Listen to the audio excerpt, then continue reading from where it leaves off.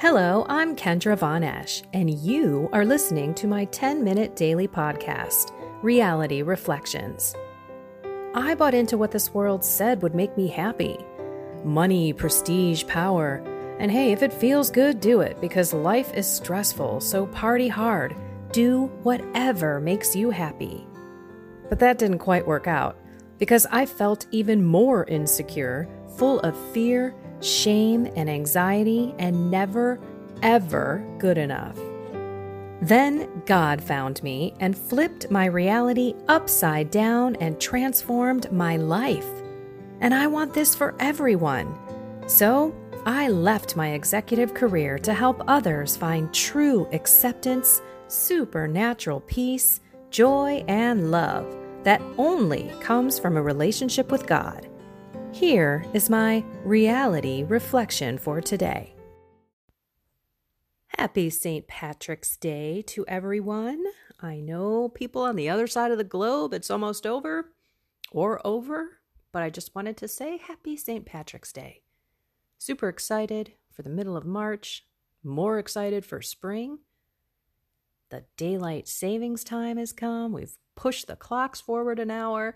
Everything is moving in that direction. It's such a beautiful time of the year. I love seasonal changes, and I'm so happy that I'm in a place that I have all the four seasons.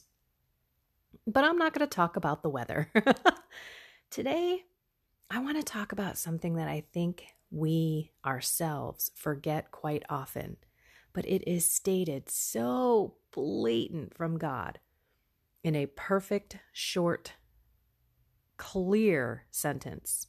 But let me read the gospel to you first. Hang on, doing this on my phone. Bear with me if you hear noises. Okay, so we're looking at Isaiah chapter 49, verse 8 through 15. Thus says the Lord, in a time of favor I answer you.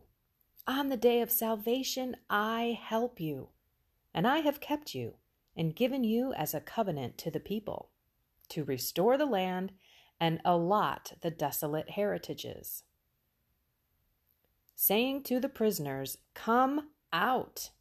To those in darkness, show yourselves. Along the ways they shall find pasture. On every bare height shall their pastures be.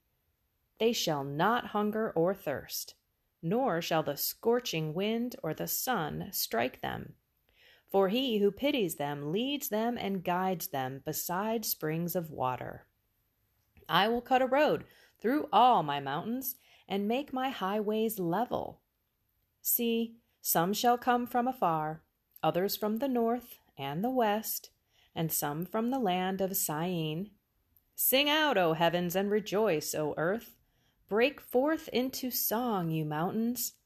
For the Lord comforts his people and shows mercy to his afflicted. But Zion said, the Lord has forsaken me. My Lord has forgotten me. Can a mother forget her infant, be without tenderness for the child of her womb? Even should she forget, I will never forget you. That is the message that jumped out to me in mental prayer this morning. I will never forget you. How many times do we go about our day and forget about God?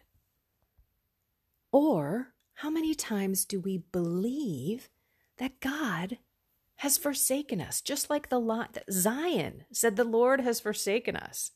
He's forgotten us. But who is really forgetting who? I will not forget you. Let's break that down. It's a powerful statement. It is not a suggestion. It's a factual statement that God is speaking to each one of us. God, I will it. I will do this. Now and in the future, I will not forget. It's amazing when you read that a mother could possibly forget her baby in her womb, her child, now an adult. I have never, so for all you men out there, don't feel bad. I've never had a baby. I have not created a child.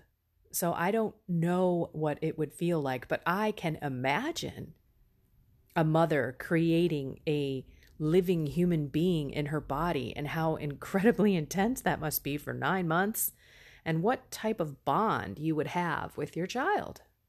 I see it. I know it. I get it. I haven't experienced it though. And yet she could forget her child. And then the last word, I will not forget you. I think we really need to internalize this. Jesus is speaking right to us. I will not forget you. I'm here.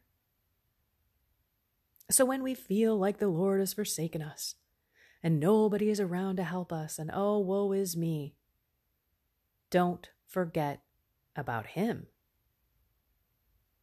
If we lean into him and press into him, every situation and circumstance that we are in is going to be easier, better, actually more loving.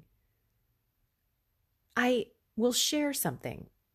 A dear mentee of mine who I faith coach has been going through a lot of things in her life and sent me a note and has said, I'm really grateful to God. This has been an incredible walk. And this is a person that we should all emulate, leaning into God, pressing into God, praying into the Lord during these horrific situations, be it financial, relationships, illnesses, sickness, death. All of these things are incredibly difficult, issues in our lives that sometimes we have to deal with. And unfortunately, we've got two choices, right? Only. You could do it yourself and forget about God and fall into the misery, the pain, the angst, the worry, the anxiety. Or you can fall into God's arms. Still cry and feel sad and mourn, but you can be grateful. You can trust in him. You cannot forget that he's got this. And the more you let go, the more you humble yourself to continue to give it to him, the more you try to pull it back and own it, the more you fight those emotions or you succumb to them, God's always there. He will never forget you.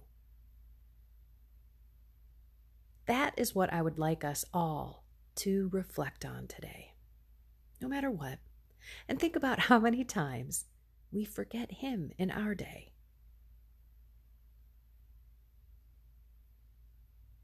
And yes, our feeble little minds can't believe how God can always be there and never forget us with all the stuff that's going on. But hey, that's the mystery, right? He is God. Jesus, I trust in you. Jesus, I trust in you. Jesus, I trust in you. All right, everyone. I love you. God loves you. Go be the light. Go be the love. You have a blessed and inspired day. And remember, God will not forget you. Take care.